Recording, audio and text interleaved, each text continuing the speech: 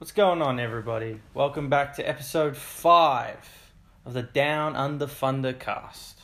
A podcast where we talk about podcasts and pretty much everything else going on in this crazy, crazy world. I am, of course, your host, Jay. And welcome back after another fortnight away where I just couldn't find time to record last week. And that's a really bullshit excuse as the words leave my mouth. But it is what it is, and we're back at it. You know, I really should just start calling this a weekly, fortnightly podcast. Or whenever the fuck I decide to record podcast. But we're back in Melbourne on a cloudy, rainy Friday morning, which is the 25th of September. And yeah, if you're listening to this and you live in Melbourne, this is week 12 of a 6-week lockdown. I think it's like 8-week lockdown, but we're nearly there. We're a week or two off. We're gonna have restrictions ease on Sunday, hopefully. Nothing major, probably, but it'll probably be something, hopefully, that, you know, takes the pressure off a lot of people, because a lot of people are suffering at the moment. But the light at the end of the tunnel is nearly there. It's within reach, where we can all return to some sort of normality. I must say, I'm a very antisocial person. I don't like people. Most people don't like me. But there's a lot of things over the last, not even when this whole thing started back in March, that I do miss. You know, I do miss going out to dinner and sitting in a restaurant. I miss going to the movies. You know, like, I miss being able to walk around and not have to wear a mask, which I feel like is going to become a very common thing in our society, which is what it is. But yeah, if you'd asked me that at the start of the year, I would have told you I'd rather be doing what I've been doing since March, like just sitting inside and doing absolutely fuck all besides working and eating and sleeping. And the occasional bit of fucking. Because I'm a man, it meant fuck, yeah. Fucking hell. But yeah, we're nearly there. Hang in there, Melbourne. You know, you're so close. And hopefully we don't have a third wave, because we have a third wave and we have to do this again. Well, we're all fucked, because it was just, what do you do in that situation? We can't do this again. If we do this again, there'll be no economy to go back to. There'll be no point in, trying to keep as many people alive as we can. So I don't know what happens in that situation if we have a third wave. Do we just say every man for himself? Do we just say the sick people, the really autoimmune, compromised people, do they just stay at home and the elderly just lock themselves in? Or do we just say fuck it and everyone just survive? I don't know. I hope it doesn't get to that. So obviously I've been thinking about doing this. I've been thinking about you guys. I've been wanting to do this really badly. So we've got a lot of shit to talk about today. So while we're still on the topic of Melbourne, Australia, let's talk a little bit of friendly Geordies. And I'm going to start off by saying this. That cunt is mad. He is a boss, as he would say. Like, he's just killing it. He's scorched earth, Armageddon motherfucker. Like, he just does not give a fuck. And if you're sitting there and you're wondering what the fuck I'm talking about, go and watch his video called Bruss, where he essentially makes a video about Deputy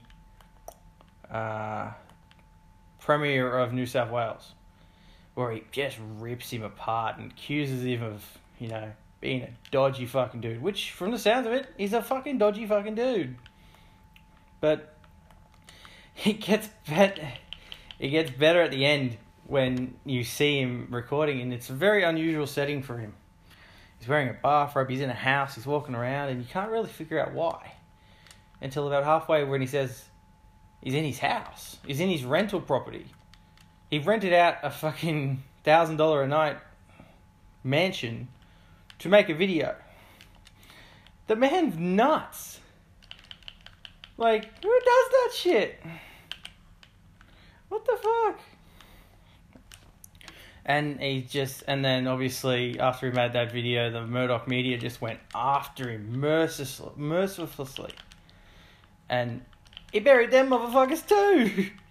He's just ripping people apart, left, right, and center. He had a journalist on one of his videos, and that journalist was running scared. He trapped him good. So, shout out to Friendly Geordies. He's probably public enemy number fucking one right now. Like if you're a journalist or you're part of the Liberal government or what have you, he is enemy number one. But he's the people like me, who very much don't follow that political leaning. He is Gandhi, Mother Teresa, and fucking Chuck Norris all rolled up into one ball of awkward teenage skin. So yeah, and check out his podcast. His podcast is fun. So yeah. So now we got that done. I think I would be remiss if we didn't mention what this podcast mainly talks about, and that's Joe Rogan. Now, when I was organizing the list of things I was going to talk about on this podcast today, the Joe Rogan list took up half of it. It was ridiculous. So, to start off, I don't know how it started, and I'm not exactly sure where, but the idea of Joe Rogan moderating a debate between Trump and Biden was floated around.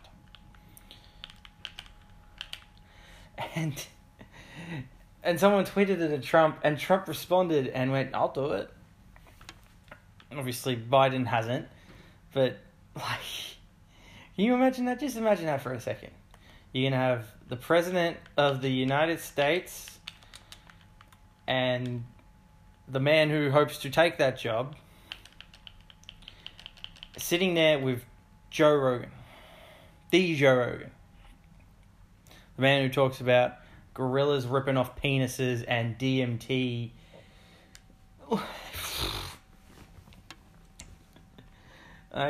It would be something that you would never see again in your lifetime. It would be a once in a lifetime extravaganza where in 100 years' time they'd be teaching and learning about it in fucking high schools and universities. People would be doing 5,000 word essays on what the fuck happened and how that all conspired.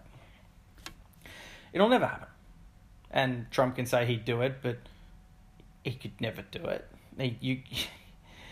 Neither of those two men, I don't even know if Rogan would want to be in that situation. Neither of those three men would want to be in that situation because it helps no one. Everyone loses.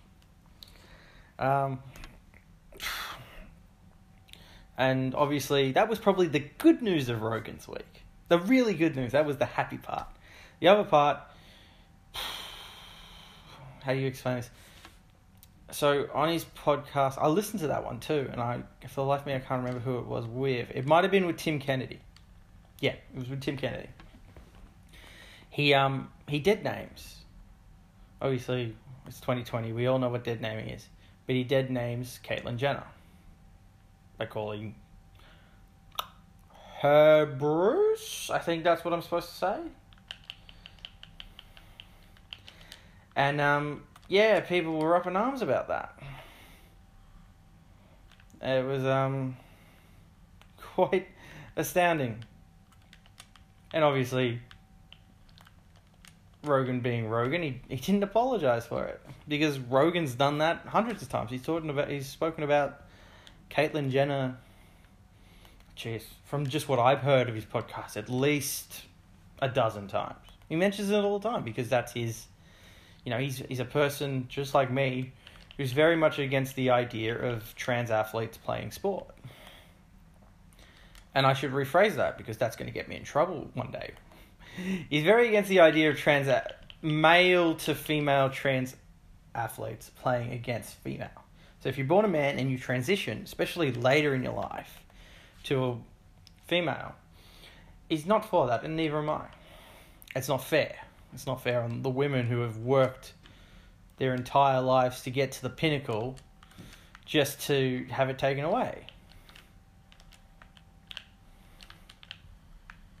So I agree with Rogan there. But yep, he dead names Caitlyn, and obviously Twitter was up in arms about it.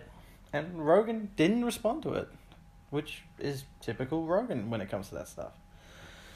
He did apologize, though, and I think this is one of the first times I've ever seen Rogan apologize. I believe he was talking about the Oregon bushfires or the Portland bushfires, and he mentions that they were lit. They were purposely lit. He later on went on to tweet that was incorrect. You guys can do a quick Google search and that will come up. But yeah, Rogan, and it's not even the point that he got something wrong. That's not the point I'm getting to. I want you to look at the two examples of shit that's going on in Rogan's week as what I'm about to explain more on. It's not what happened. It's not what he said. It's not what he said. It's what's happening. Rogan would have never apologized fucking 2 years ago for that stuff. He would have just been like, I'm a dude who smokes weed and talks shit on a podcast. That would have been the end of it. But now he's apologizing for things. Now the scrutiny on him, the microscope is fucking heavy on him right now. Everyone's looking for something. Anything they can get their hands on. And which leads me into the third part of this shitty fortnight that Rogan's had. This fortnight with Rogan. Because I can't say weekly, because I don't record this consistent enough to say weekly. It's this weekly fortnight with Rogan. It's come out, whether it's real or not, whether it's rumor and conjecture or it's true, and I have a funny feeling it's true, that the Spotify employees are not happy. And when I say they're not happy, I mean they're not happy. I believe they've had 10 meetings since he started, which has only been on Spotify 3 weeks, a month maybe, about Rogan's comments and his stance on things, as we've just mentioned, obviously with the Caitlyn Jenner thing. And the Spotify employees want to have a certain amount of censorship and control of the podcast. Which, once again, going back to I think it was episode 3, I said it, those podcasts with those controversial figures that Rogan's had on, your Alex Joneses, your Eddie Bravos, your Brian Callens, your Chris D'Elia's, they're still not up. They're still not on. And Rogan can make whatever excuse he wants that they're not on because they're his favourite episodes, or there's a glitch, or there's a data error, or some shit like that. But the ones that aren't there, it looks really suspect. And this looks really suspect. Yeah, so the Spotify employees want control of the podcast. And there's a lot of pressure right now on Rogan. I should rephrase that. There's mounting pressure on Rogan. Right now, it's niggling. It's a bunch of people niggling. And you have to understand, you've also got to remember what kind of company Spotify is. Go and look online. They're very progressive. They're very LGBT. I wrote this down so I didn't get it wrong. LGBTQAL+.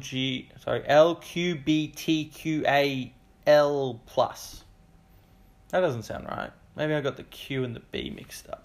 Yeah, it's all the same for the mouth. I got no problem. You whatever you want to be, as long as you're happy and you're not hurting anyone. I don't care. It's up to you. I think it's LBQ. Did I put an extra Q in there? Maybe I put an extra Q. I don't know. But they lean that way heavy. They're very inclusive. They're very much allies, which is a good thing, and that's not something, that's not a bad thing. But that does open its doors up to extremism, which When I say extremism, think face piercings, blue hair, and take things way too far.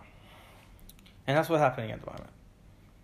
There are people who look at Rogan who eats meat and fucking smokes weed and does DMT and hunts and shoots guns and has some opinions that, while he is progressive for, you know, the lifestyle he lives, he still very much has opinions that left-leaning people don't like. And he'll never change that with Rogan. Rogan is who he is. He's a man's man. That's the way he's grown up. He's a comedian. He's a UFC commentator. He's a fucking podcast. He's the podcast. That's the reason I'm talking about it on the podcast that talks about podcasts. He'll never change. But you've got Rogan on Twitter apologizing for things, and he's getting needled, and it's been said already online, but there's a war coming. There really is. There is a war coming. Because I'm pretty sure Rogan's come out and said that Spotify deal he signed, it's still his podcast. He can choose the guests. He can't get censored from Spotify.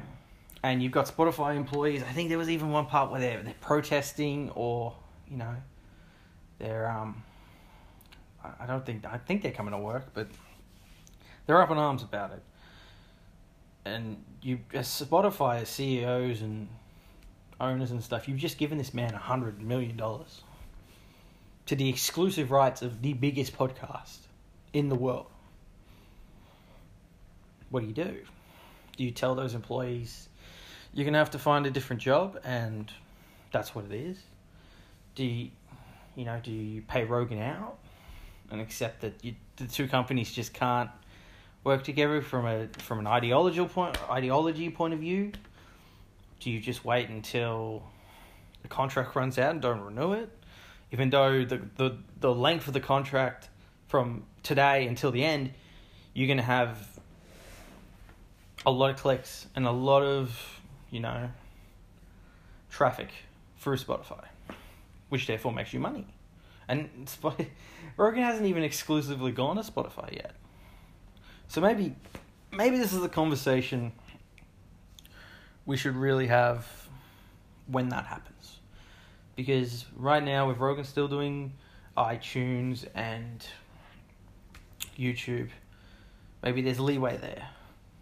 Maybe Spotify feels like they haven't completely locked him in where they can put their claws in it. Or maybe nothing changes, and maybe there's just a war on the horizon, and eventually something's got to budge. I don't know. I'm pretty sure I know which side's going to budge, and that's going to be Spotify, because Rogan's not going to budge. You paid him already. You don't give a fuck. So yeah, that's this week in that's this fortnight in Rogan. Yes. Alright.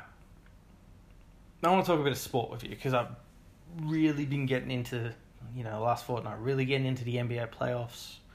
I've made a fair bit of money. I also lost a fair bit of money, which is fun. Also, while we're on it, follow what's the Instagram? It's Shooter Punts. It's Alex Williamson's punting Instagram, where he puts up all these bets he's making. And Alex Williamson is a comedian from Australia. He's dubbed himself Australia's loosest bloke. And he's quite funny, and it's worth a look. If you want to have a chuckle, and you might get some good tips and make a bit of dosh. He goes alright. It's not embarrassing by any stretch of the imagination. So have a look at that. You never know. You might make a bit of money. All might be right with the world. But obviously, in the last 2 weeks, the Nugget... I feel stupid now. And towards the end, I am going to make some retractions on some things I have said on the last and the episode before's podcast. But I did say the Clippers were going to win in 5, and they lost in 7. And boy, I watched that, and that was hard to watch, that Game 7 between the Clippers and the Nuggets. That was rough. That was just a team that the Nuggets, just with sheer will and heart and just intestinal fortitude, just broke the Clippers mentally. Not physically. They didn't run them off the court. Just mentally, with their no-quit, just with their no-quit attitude, they just broke them. And, there is talk that the Clippers were run down by, Game 7 because Paul George was injured a lot of that season, and Kawhi is Kawhi, and he does his load management, and he only plays 50, 60 games a season. And they just got to a Game 7, and they just broke down. And, yeah, all power to the Nuggets. I hear a lot of people saying the Clippers lost it, and to a certain point they did, but the Nuggets did still win. They came back from 3-1, And I think in Game 4 they were fucking down fucking something ridiculous in the third quarter. In Game 4, yeah. They came back and they won. So, more power to fucking the Nuggets. Murray's come out and is showing that he got next. He will be the next big superstar.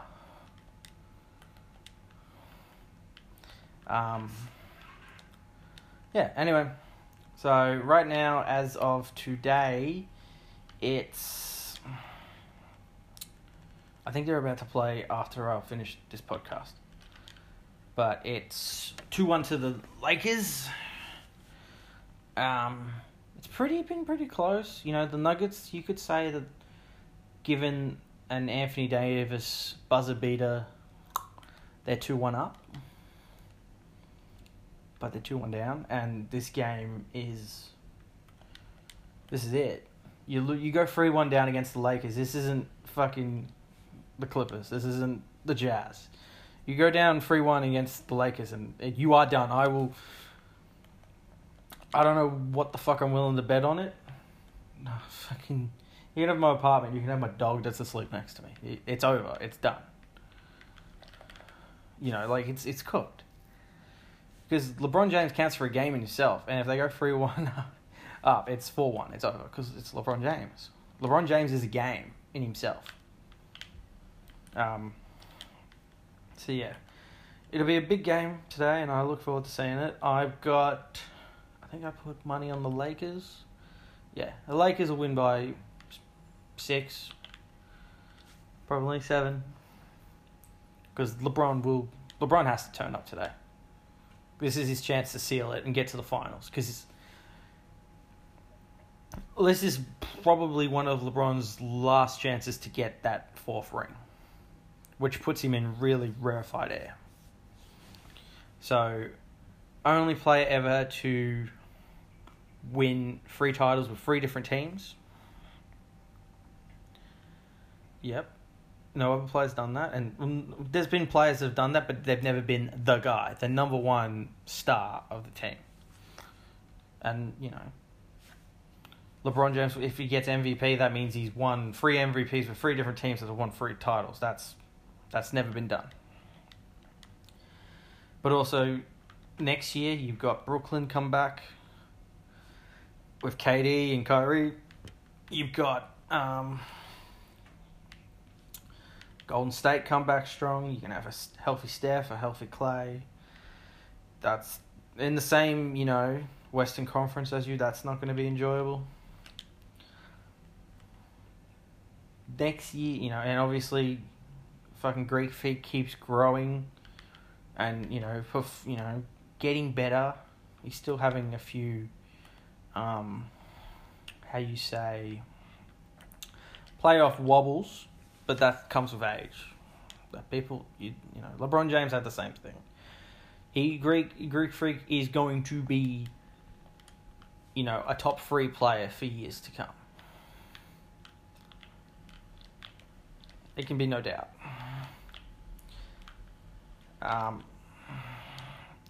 So yeah, this is LeBron's chance, and you can sense it. You can tell LeBron, this is it.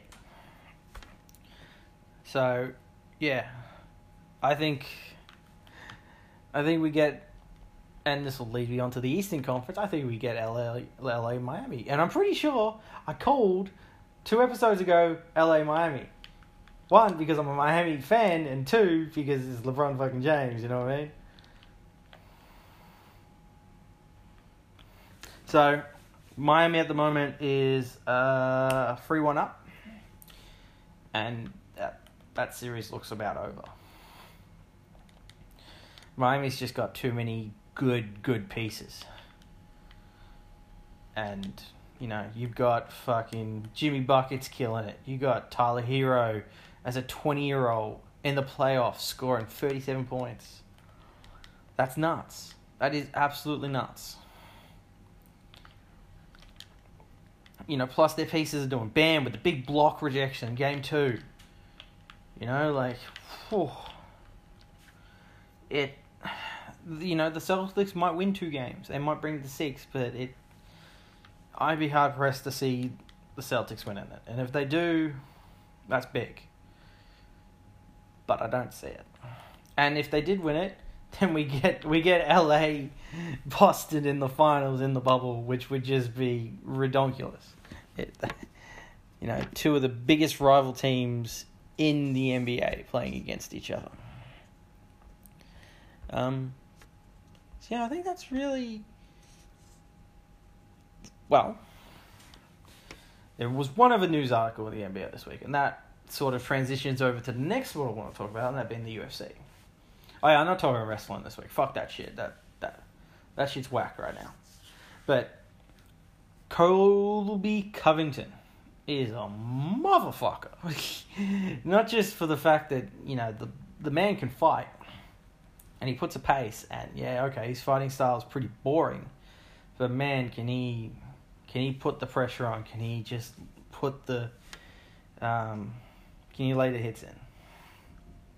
And what I mean by that, high ratio hits. They don't hurt you.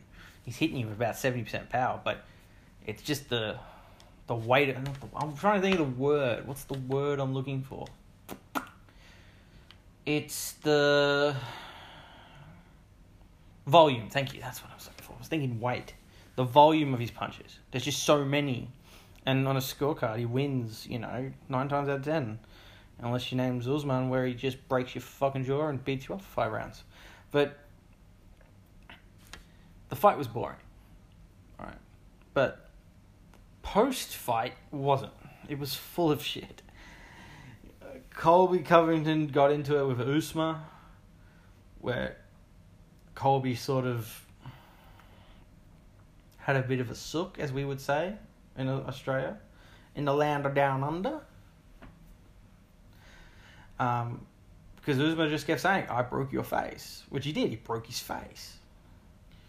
And Colby got upset and he started yelling at him, telling him, next time I see you, I'm going to kill you. You're dead. And got really angry. And Usman was just laughing, saying, I broke your face. And then after that, Colby went on his spiel, thanks to the first responders and the police officers. And then he said, verbatim, he said, I'm sick of these woke athletes like LeBron James. And he took a swipe at the king. And then Donald Trump called him, and that was just cringy. But to imagine 20 years ago that this sport, in Australia, you couldn't get it on pay-per-view. You would get DVD copies in your Video Easy or your Blockbuster, and you'd go home and you'd watch nut shots and dudes putting guys in crucifixes and elbowing them in the head, and big fat dudes fighting guys with boxers with one glove on, and Royce Gracie, obviously, that was to go from that when it was called human cockfighting to now when you got the president of the United States ringing up a fighter after he's won a main event. That's nutty. That is.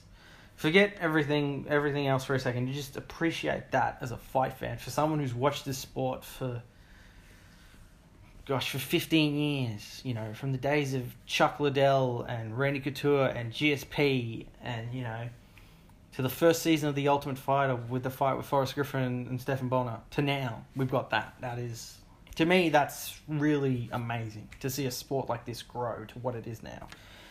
But before I went on a mind bend and got off on a tangent. Yeah, so Colby took a shot at LeBron. He said a lot of other things when he was talking to Uzma, he said, why don't you go and make a smoke signal to send it to your tribe, which, that's got racist undertones to it. There was a few things in there that were racist, and people have said they felt it was racist. I've watched it. It teeters on it. It walks the line. That's one way of putting it. It really walks a fine line between, it's probably xenophobic for to be fair, if we're all being honest here. I wouldn't call it racist though. It's ignorant. It's ignorant. You don't want to be ignorant. That's from that South Park episode with Michael Jackson. Don't be ignorant. Why are you being ignorant? But yeah, and anyway, and then for the last week on Twitter, it's been, could LeBron James fight Colby Covington and win? And you got UFC fighters saying, we're mixed martial artists.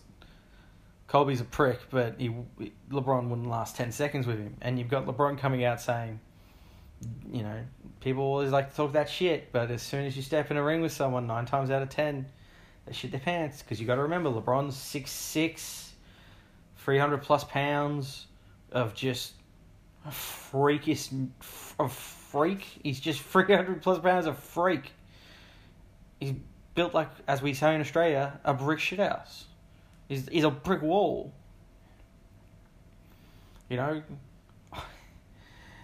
I'd love to sit here and say fucking LeBron James would smoke him. I don't fucking know. It's a fight I'd love to see. It'd be fucking great to watch. I'd pay fucking money to see it. But yeah. And obviously the other big thing this week is the UFC event coming up this week. Just UFC over and over again. It's fucking nuts. I love sports and I love it being back on my TV. Especially UFC, especially NBA playoffs. Probably my 2 favorite sports going on right now. As my dog moves around as he sleeps. You chasing rabbits, mate? Chasing rabbits? Yeah? Good boy. So the card coming up this week, it's really only a 2-fight card. There's other fights on there. On the undercard you got Jake Matthews versus Diego Sanchez, which I am looking forward to. But really, it's a 2-fight card. For, people, not people like me, but I follow it, but I don't follow it as closely as I used to. So for me, it's, it's Dominic Reyes versus the fucking Polish bloke, Jan Blachowski. We'll go with that. And obviously, Stylebender versus Paulo Costa.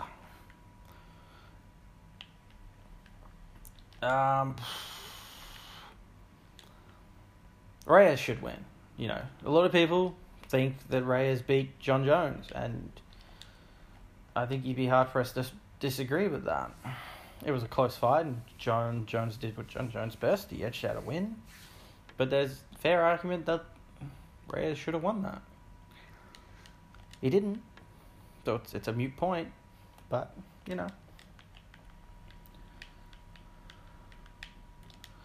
So, yeah. Reyes should win.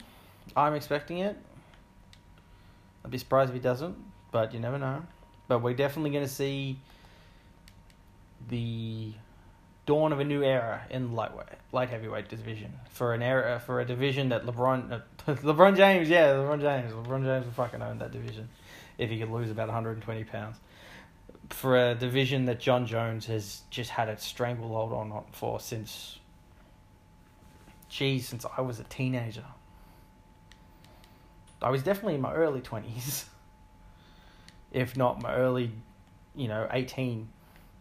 So, it's a dawn of a new era. John Jones obviously gone to heavyweight, which should be fun.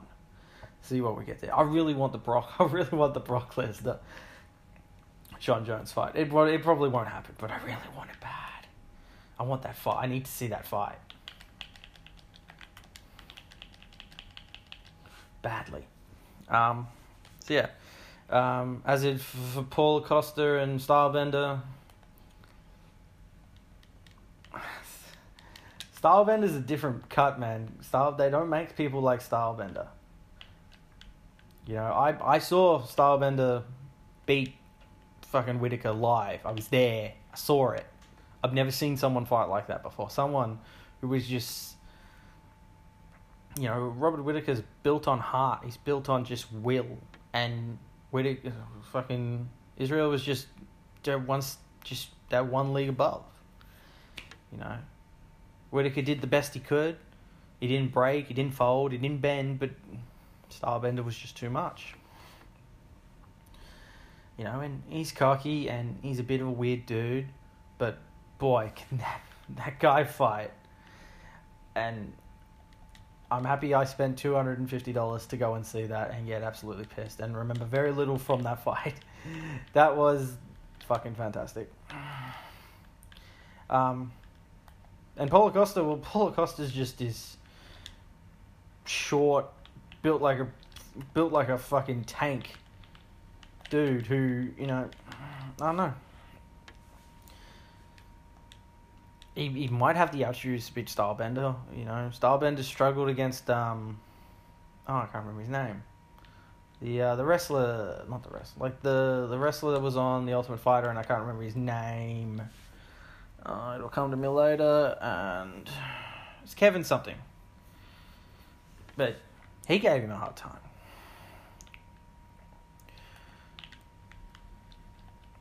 So I can't bet against Stylebender just because, you know, he's Kiwi, and Kiwis and Australians, we don't always get along, but we've always got each other's backs. So I'm going to say Stylebender wins a decision. I'm confident enough to say he'll probably win a decision. Will it be an interesting fight? Stylebender's, you know, sometimes his fights can be a little bit patty cake, run away. And Reyes will win either a decision or the Polish dude will knock his head off clean. So, yeah, I'm looking forward to that. I got money on that shit too. I love to gamble. I do. I love to gamble, but I love to gamble with moderation. You know, like I like the fun part of taking $5 and turning that $5 into $50, $40. That's what I enjoy. So, which I have done recently. You know, I've made $200 in the last couple of weeks. I've lost $150 too, to be fair. So, yeah, great. It's fucking great to be a sports fan right now. So, we're gonna fully encompass all my favorite things, and we're gonna go to games. We're gonna go to video games because there was a pretty big news story that happened this week, and it should be spoken about. Because I've been listening about it fucking everywhere I turn, on YouTube or on podcasts. I've been listening to it, and that's Xbox and PlayStation, and this apparently console war. It isn't a console war. So first off, if you're gonna listen to this and go and you know pre-order a PlayStation or an Xbox, probably shouldn't. You probably should go and go for a walk and cry and listen to Cats in the Cradle, because that's not gonna happen. I didn't pre-order. I have a rule with video games and any technology that I will, you know, mostly video games, I don't pre-order things. Because, especially with consoles, there's too much risk and there's too much margin involved. What was I saying? Yeah, you know, I remember owning a Xbox 360 and having the red ring of death, and I remember that shit very, very, very, very vividly.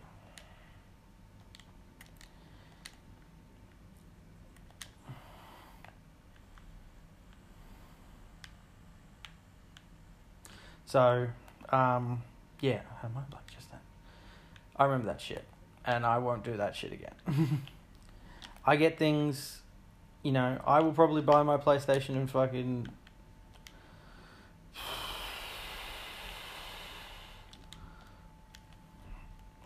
probably February, to be fair. Probably in February. I'll wait for Christmas. There'll probably be a 15-20% drop in prices. I definitely won't be buying the digital version, which I'll get to in a second. There'll probably be it'll probably drop from 800 to 750, 700, and I'll probably get it then. Because I'm not in a rush for it. I've still got heaps of the games on the PS3 I can play. Not PS3, PS4. I'm not that old. I do like to keep up with the technology a little bit. So, yeah. But the thing is, the Xbox in the last fortnight has made some serious inroads on closing that gap. Because if you'd asked me 2 weeks ago, it was like, it's PlayStation. Everyone's buying a PlayStation. No one's buying a fucking Xbox. What are you, fucking retarded? Who the fuck wants to buy an Xbox? But it's changed in the last couple of weeks with Xbox coming out and showing their console being a couple $100 cheaper. They're pushing this whole Netflix of streaming video games idea. And from a personal point of view, it's not for me, but it's not made for me. I have disposable income. I will spend $100 on a game, or I will wait until it's half price, or I will go on eBay and I will go and buy a second-hand one, which is the point I'm making with the digital version. If you're listening to this, do not buy the digital version. The reason it's $200 cheaper is because they will fuck you on video games. I bought, I think I talked about it, episode 2, I bought The Last of Us. I spent $60. The game would have been out for a month. I bought a second-hand version of the disc. Don't buy the digital version, because that game, within a year, that game will go down by $10 or $20. That's the reason, to put a CD player or a disc reader, I should say, in a console, it's $20. Doesn't take up that much space. It's not a big deal for them. They're putting it $200 because they want people to buy it. Because they will make that money back on games. Long term. They will make that money back on rentals of DVD, they rentals of movies and TV shows. They'll make that money back. And then some. Don't buy the digital version. And as for the Xbox thing, the stream thing, what I was saying, it's not for me. It's a great idea, and it's a really interesting route to take this. And Xbox has always been known for taking risks. They're notorious for it.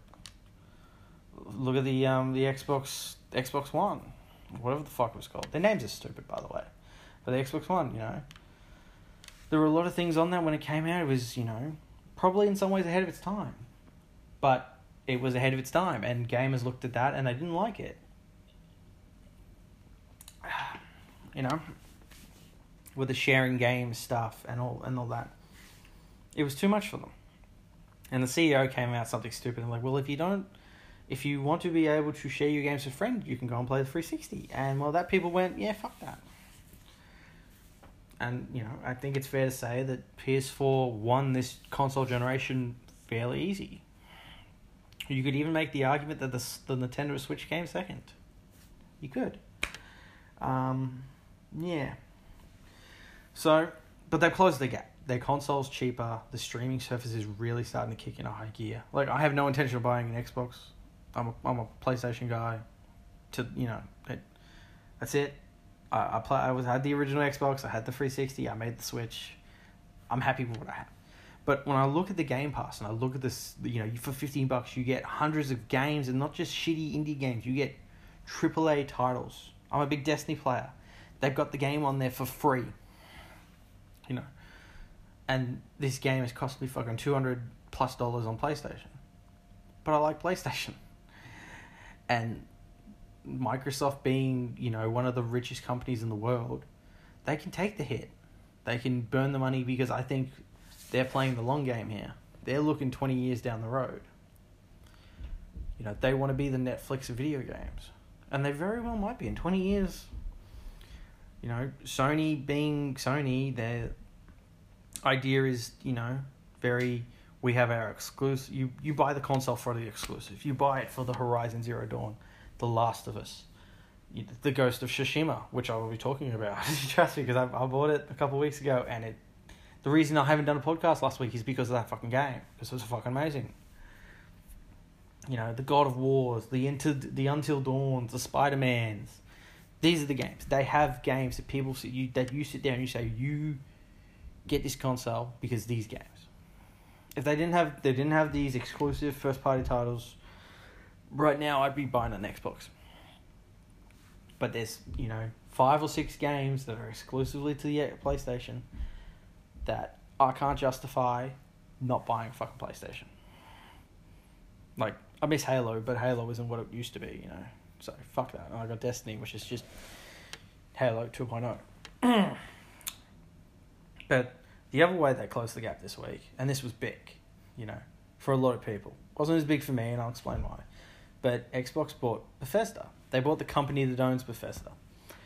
And just off the top of my head, including all of those little companies, but mainly Bethesda, that's Doom, Fallout, Dishonored, Mind Blank. No, not Mind Blank, the game as in I've had a mind blank of what else they bought. Fallout. There's a few other games in there. A lot of newer games. I think there's, Starlink or Starfighter or something. There's a lot of games coming out soon. But for Bethesda for Xbox to do that, to buy Bethesda, it gives them a big up. Essentially, you have, if they wanted to go the route and they wanted to have Xbox exclusives, you got it. You can have your Doom exclusive. You can have your Fallout exclusive. You could the puzzle, the stars are aligned. You can make a Fallout New Vegas 2, which people would love to play. But here's the thing, I don't play Bethesda games. They're not for me. They're buggy as fuck. And it's just not my kind of game. It's not RPGs I don't like. I'll play Ghost of Tsushima, I'll play The Witcher 3, I'll play Horizon, I'll play Assassin's Creed. It's just their games aren't for me. And that's okay. But there are a lot of people who those games are for. And, there's talk right now that, Xbox won't make them exclusive to the console because they'll make sure they're on PlayStation so they can take their cut. So they can take their, pound of flesh, because they spent $7.5 billion. Not million, which I first heard. It's not million. It's billion. $7.5 billion on Bethesda. Like I said, I don't play Bethesda games. But I've seen enough Bethesda games to know you overpaid massively. And like I said, Microsoft fucking got money coming out the arsehole. They can do that. They're happy to do that. They needed, they'll get some exclusive first-party titles out of this. But they needed some. Because the fact is, they've got Halo. Gears of War. Which, not what it once was. It's a game that's, should have died back in 2009. But people like... And Halo, same thing. Halo isn't the same as it used to be. They're going to release a new one next year, and it's going to be open world. Fuck that shit, man. That's not Halo. Give me fucking Call of Duty style Halo, just single player, linear, fucking story. Give me story. Give me content. Give me some. That's why I play a fucking PlayStation, because I play games with stories. I don't give a fuck about fucking this Avengers fucking Marvel bullshit where it's like fucking collect this and collect this. I have one game I have that on, and that's Destiny. It's the one game I do it with. Every other game I play is fucking story based. It's a gaming experience. Everyone's got that one game. It's okay to make those live service games, but everyone gets one. You can only be good at one. You can only get the most out of one. Destiny is that one, because it's the best one. I get to have a first-person shooter with gear and elements to it. With what is now a pretty good story. That I consider, anyway. Yeah, tangent. But yeah, they bought Bethesda for $7.5 billion. It's too much, but more power to you. Whichever way they decide to do it, they're the company, not me. I'm sure they think they can make their investment back off it. Maybe. They obviously didn't play Fallout 76, because from what I fucking saw and I heard on podcasts and on YouTube, it was shit. It looked shit. You know, it looked pretty fucking bad, man. But each to their own. And it's not so much, we still live in a console war. These, you know, PlayStation and Xbox still want your money. But instead of it being two consoles doing the same thing, it's two consoles doing something very different. You got PlayStation doing the old school. We have exclusives. This is a new console. It's powerful. The console doesn't really invent the wheel. Like, there's, you know, you won't see with the next generation of, you know, super updated graphics. You'll see bits and pieces here and there. What'll probably be, it'll be, load times will be a lot shorter. You know, game developers will probably be able to do a lot more, as in, you know, loading into a game and, you know, doing a lot more things like that. Don't expect a massive upgrade jump.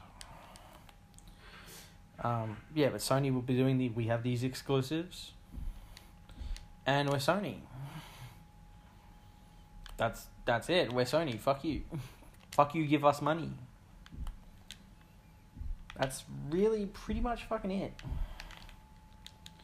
And Xbox is going with this. Give us $15 a month, and you can have your pick of, you know, bunch of games. Good games. AAA games. You'll still have to spend, you know, occasionally you have to spend $60-$70 on fucking... Sorry, we used to say $60-$70. It's now, like, in Australia, it'll be $120. We're going to be spending $120 on games in Australia. America, I think it's gone up by $10, which means for us it's gone up by about 17. Yeah. So, video games for us now are about fucking... Yeah. That's not fun. But it's Sony. Fuck you, give me money. We're good at what we do. So but, jeez, I'm going on tangents today. It's fucking bad. I'm losing my brain. Fuck. Xbox is going down the route of give us $15 a week and we'll let you play all these cool games. That's it. And Sony will say, give us $120 and give us $20 for PS Plus. Whew. Jeez, maybe I'm talking myself into buying a fucking Xbox. No. Jeez. It just sounds better. And I wouldn't have said, and just from those words just then, I would have never uttered that fucking a month ago. It would have been out of the question. So, yeah. Buy what you want. Be happy. And obviously if you here's the thing, if you got kids, probably buy the Xbox. Because it's going to be cheaper, and it's going to be more affordable, and you probably get more out of it. I don't have kids. I don't have to worry about that shit. You know, I've also been working the entire time through a pandemic. I can afford to, you know, buy 4 or 5 games a year. It's not a big deal. Yeah. And then, as I said, I've been playing God of fucking Ghost of Tsushima in the last fortnight. And I'm going to come out and say it, and it's probably game of the year. Personally. It's really good. And, you know, the only other game I can think of that might knock it off is Cyberpunk. But once again, I don't know if we're going to get Cyberpunk this year. We keep thinking we are, but we might not. Story's great. You know, the quests are a little bit Assassin's Creed-y. They do get a little bit repetitive. But there's enough nuance between all of them to make that okay. The gameplay it really gives you that fucking, I'm a fucking samurai fucking experience. Like, I've been going around the house going, you have dishonored your family. What? I am a samurai. We have honor. They're doing that all week because it's immersed me in it. It's great. You know, yeah. I don't know what else to say about it. It's really simple. It's game of the year. I don't, unless Cyberpunk comes out in November, it's game of the year because it's just fucking great. I can play that game for fucking 6 hours and, you know, feel like I played for 15 minutes. And I'm only halfway through. And I probably am flying through it, you know, but it doesn't feel like it. There's a lot of content there and there's a lot to do and it's fun.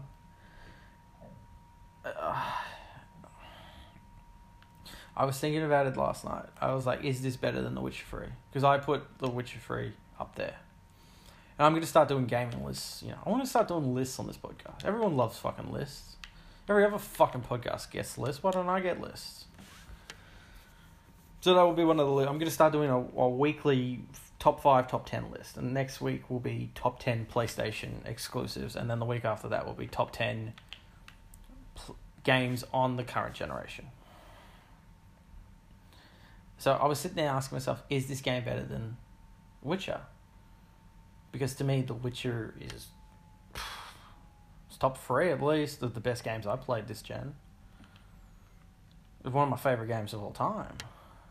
Like, is this better than The Witcher? And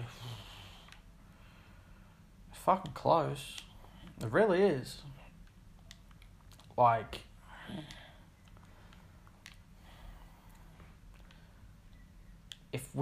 it's a lot closer if you take out the DLC from The Witcher 3. If you don't include Blood and Wine and Hearts of Stone, it's really fucking close. I don't know.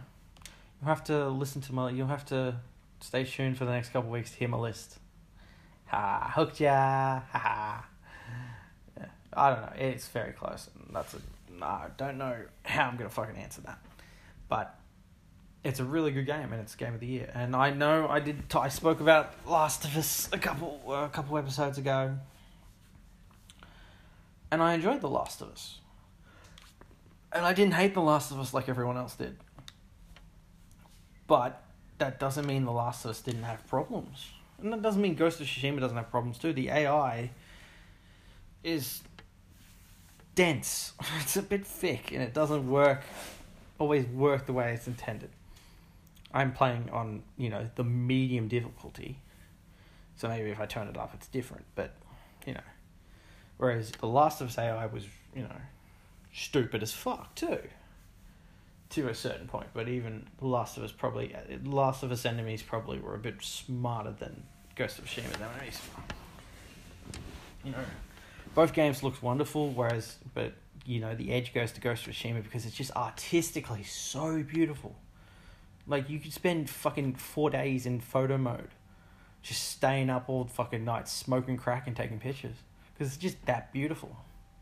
As I smoke crack right now. I'm kidding, I'm not smoking crack, but never mind.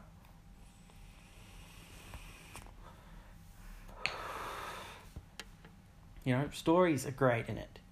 You got your simple one-step quests, you got your multiple 5-6 layer step quests that tell stories.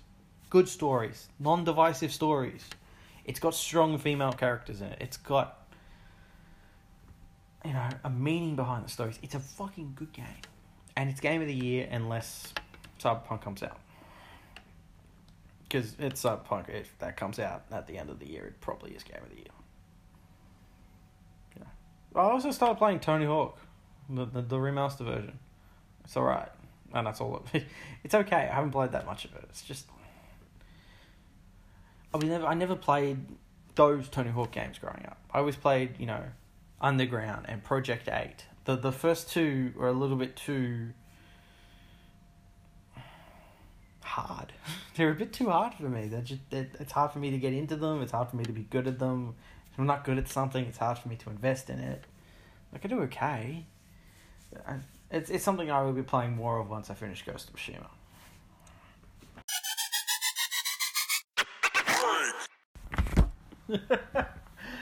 Oh man, remember? I think it was the last episode I mentioned that I learned something new about Anchor. That the music I was choosing for the intro and the outro of the podcast wasn't actually playing on iTunes and Spotify and everywhere else besides Anchor, because it's only for Anchor.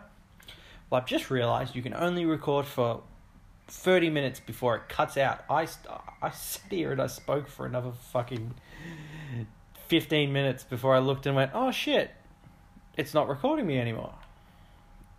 Fan-fucking-tastic. Well, we were nearly done anyway. I think I was talking about Tony Hawk. Yeah. I'll play more of it once fucking I'm finished with Ghost of Tsushima.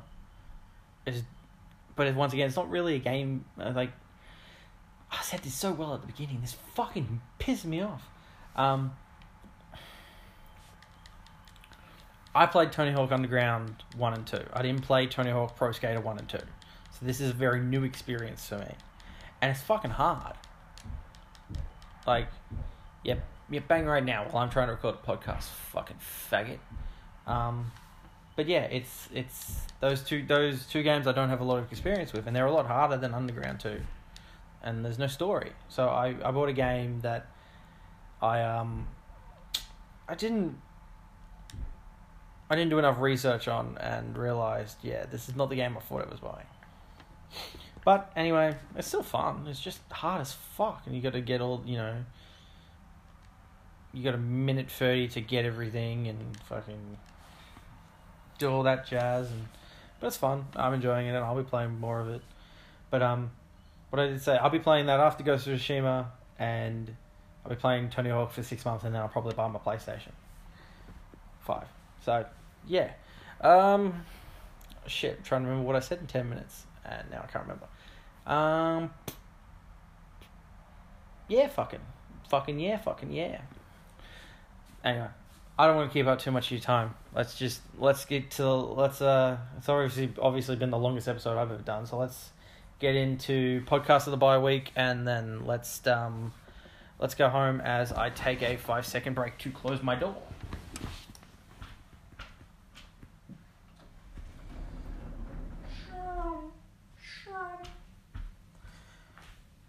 Man, I was on a roll. That really upset me. Oh well. We learn our lessons so we can do better next time. So, for podcast of the bye week, I got 2 podcasts that are much that you should listen to. Fuck me.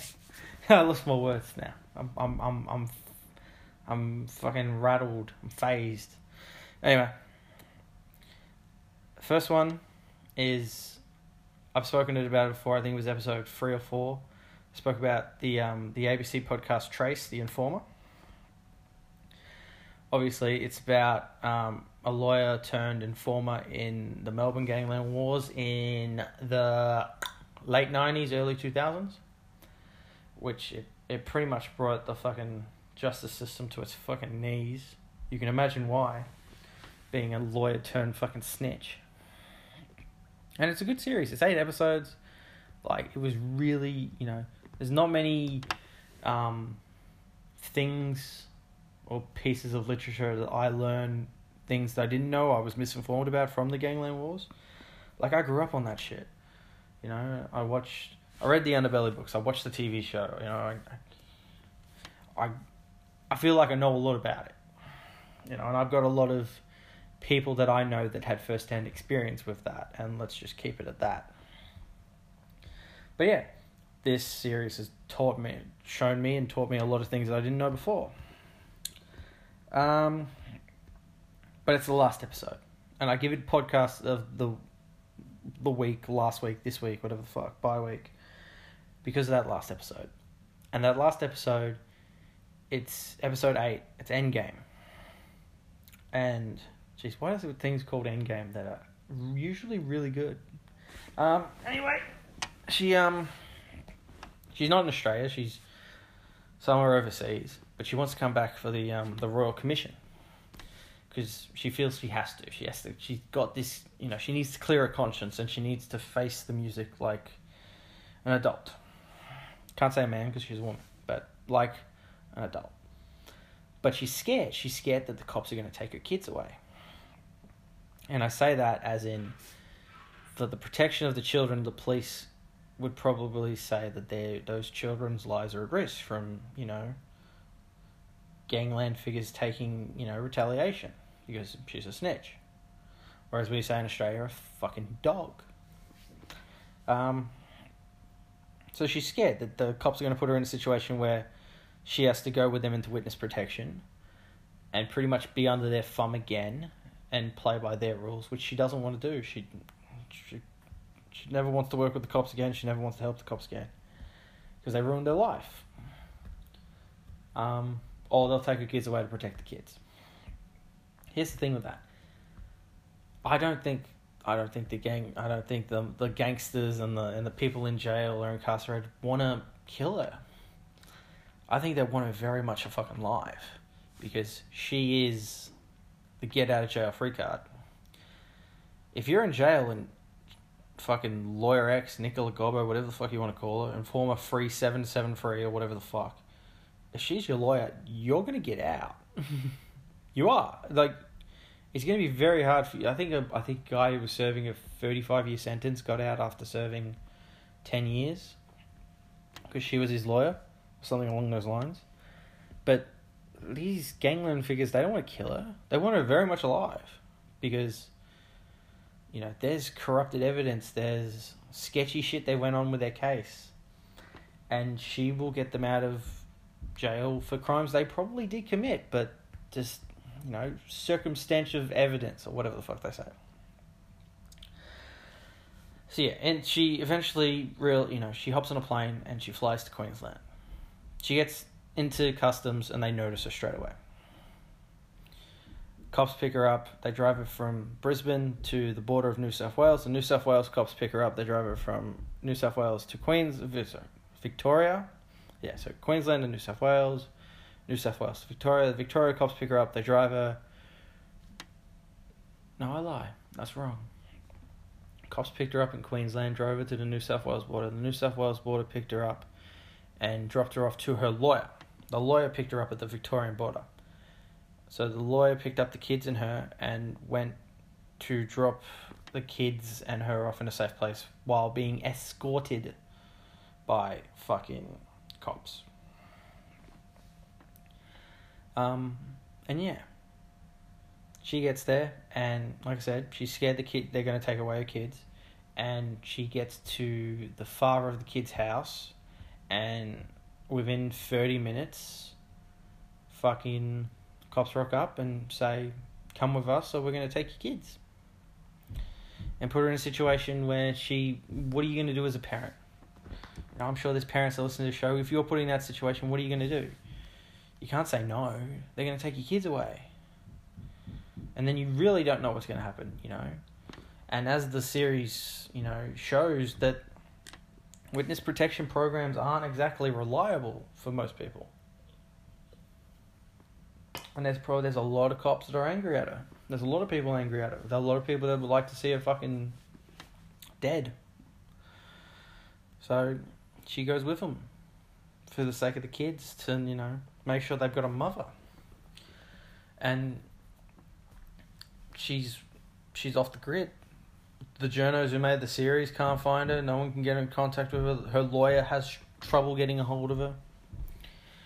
And so essentially, that's the end of the podcast. No one knows where she is. No one knows if she's safe.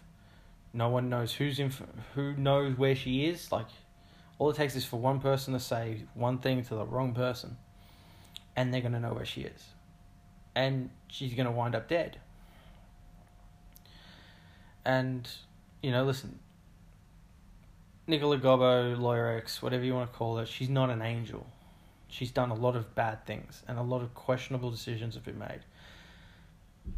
But she was put in an impossible situation, She had many times to get out, where she could have just, stopped doing what she's doing, but I don't know. She's no hero, she's no villain, she's no victim, she's a mixture of all three. And that's really it. Oh, and there's one last thing. So while she's in the so the journalists go to the lawyer's chambers to fucking see if they can get a hold of her, or to see if the lawyer's spoken to him. And she calls the lawyer.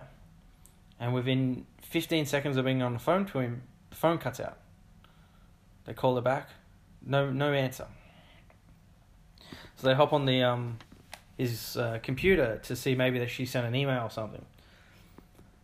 He logs on the computer shuts down. Completely reboots. And it was, you'd be like, oh yeah, that's strange, but maybe there was just a shit like that happens. Once they eventually get around to getting onto the the emails and looking what she sent, the email just says, I think they know who you're with. Being the two journalists that are with the lawyer in his chambers. It's later with the later on, the IT guys look through the computer and they say that they're definitely bugging your phones, and they're watching you through your webcam. I don't know how they've hacked your computer. So they bugged your phones and they bugged your computer. So the exact same thing that brought the fucking the justice system to its knees is the same thing they're doing now. That tells you all you need to know about fucking cops.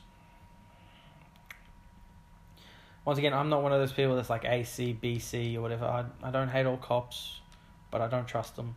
And I know that they're not there to help me. And then I wouldn't be asking for help from cops anyway.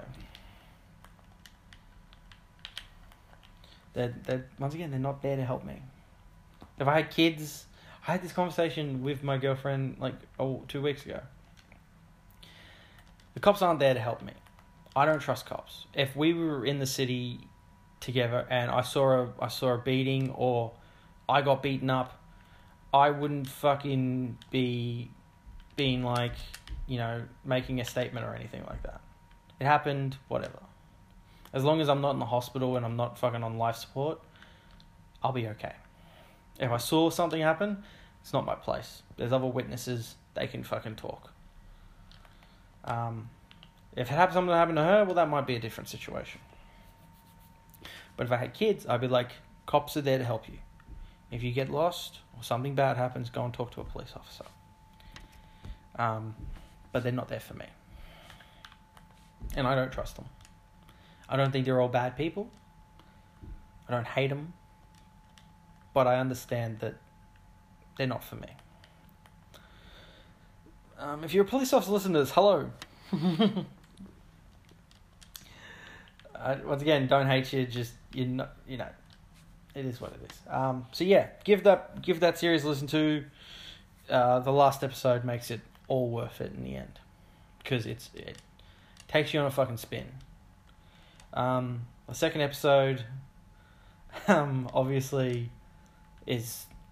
I would be remiss if I didn't spend half the podcast talking about him, not to mention one of his better podcasts in the past fucking 3 months that I've, been on and off listening to him. And that's Joe Rogan. It was episode 1536 with Edward Snowden. I said before the fucking recording cut out, that maybe I should just rename this fucking podcast the Experience, because Legion of Skanks have got the Skanks, which they do their sort of weekly rundown of their podcast. So maybe we should call this the Experience. But then I went, I don't think I could fucking deal with having to spend every week talking about Joe Rogan. Just Joe Rogan. I think that would make me want to put a gun in my mouth. Because I love Joe Rogan as much as the next person, but Joe Rogan is best in small doses. And it really, really depends on the guest. That podcast is made by the guest. It can be really good, or it can be really average. And when you've got someone like Edward Snowden, it's going to be good 9 times out of 10. So yeah, obviously, if you don't know who Edward Snowden is, why you're listening to this podcast, are you 5 years old? And if you don't know, hop on the Google machine and type in Edward Snowden. And actually, while you're at it, go and listen to the first episode that Joe ever had Edward Snowden on, because that's a cracker too. But anyway, they talk a lot about fucking cybersecurity and Facebook and algorithms, and this was 2 weeks ago, so it's really hard to remember.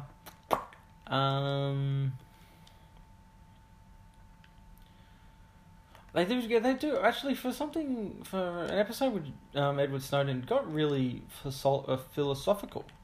They talked a lot about treating each other in certain ways and stuff like that, which that was interesting. I didn't mind that. And yeah, obviously, a lot of tech talk, a lot of stuff, I must say, Edward Snowden, nice guy.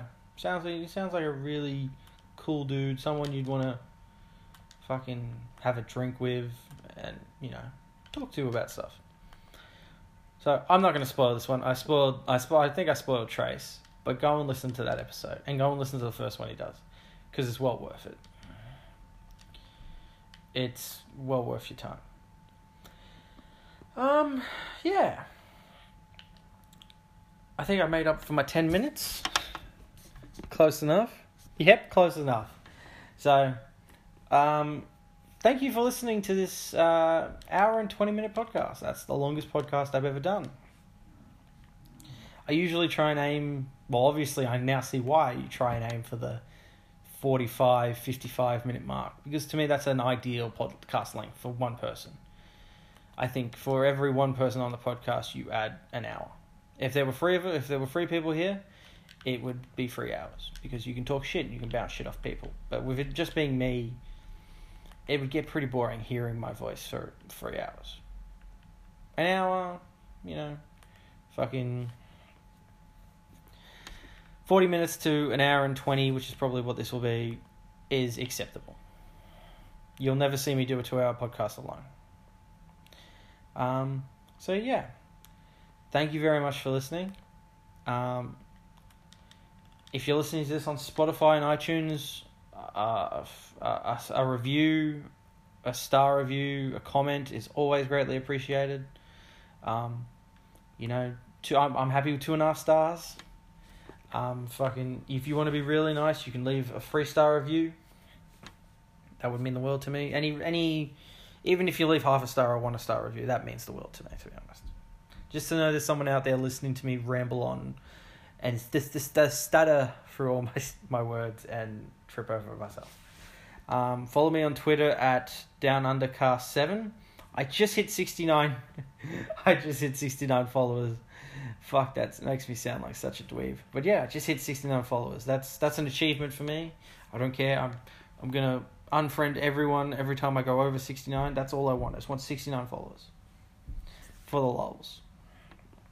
And I just have to follow now 4,200 people. So I can get to 42069. But yeah. Thank you very much for listening. It's muchly appreciated, as I said. And until next week or the week after that, depending how I feel, you'll hear from me again. Thank you very much and peace.